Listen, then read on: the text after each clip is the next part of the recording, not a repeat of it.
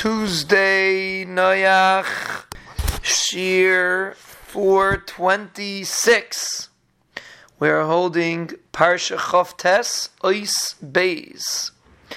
Reb Simon Pasach, Koyam Hashem, Kasha Yimatzei Atiresh Be'eshkol Va'omer Al Tashchiseu Ki Bracha Bai.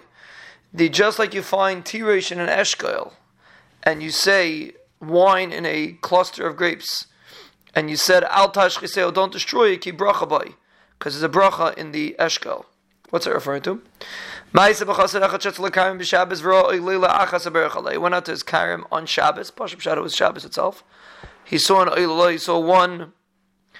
a grape, and he made a bracha on it. Now the Mefarshim say he didn't actually eat it because it was attached, but he made he thanked the Rebbeinu Shalom for this grape. Omri said, "Kedai this oil is kedai to make a bracha on it." Meaning just like you could have a whole large vineyard and it could be saved in the schus of one grape that's beautiful, that deserves to be saved.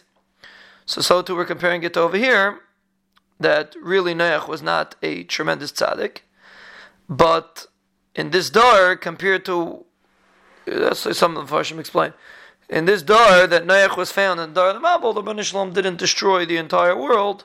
Destroy the world besides Noach, because Noach was compared to this eshkol, this oilus that gets saved because you can make a bracha on it. It has potential, so to speak. You can make a bracha on it.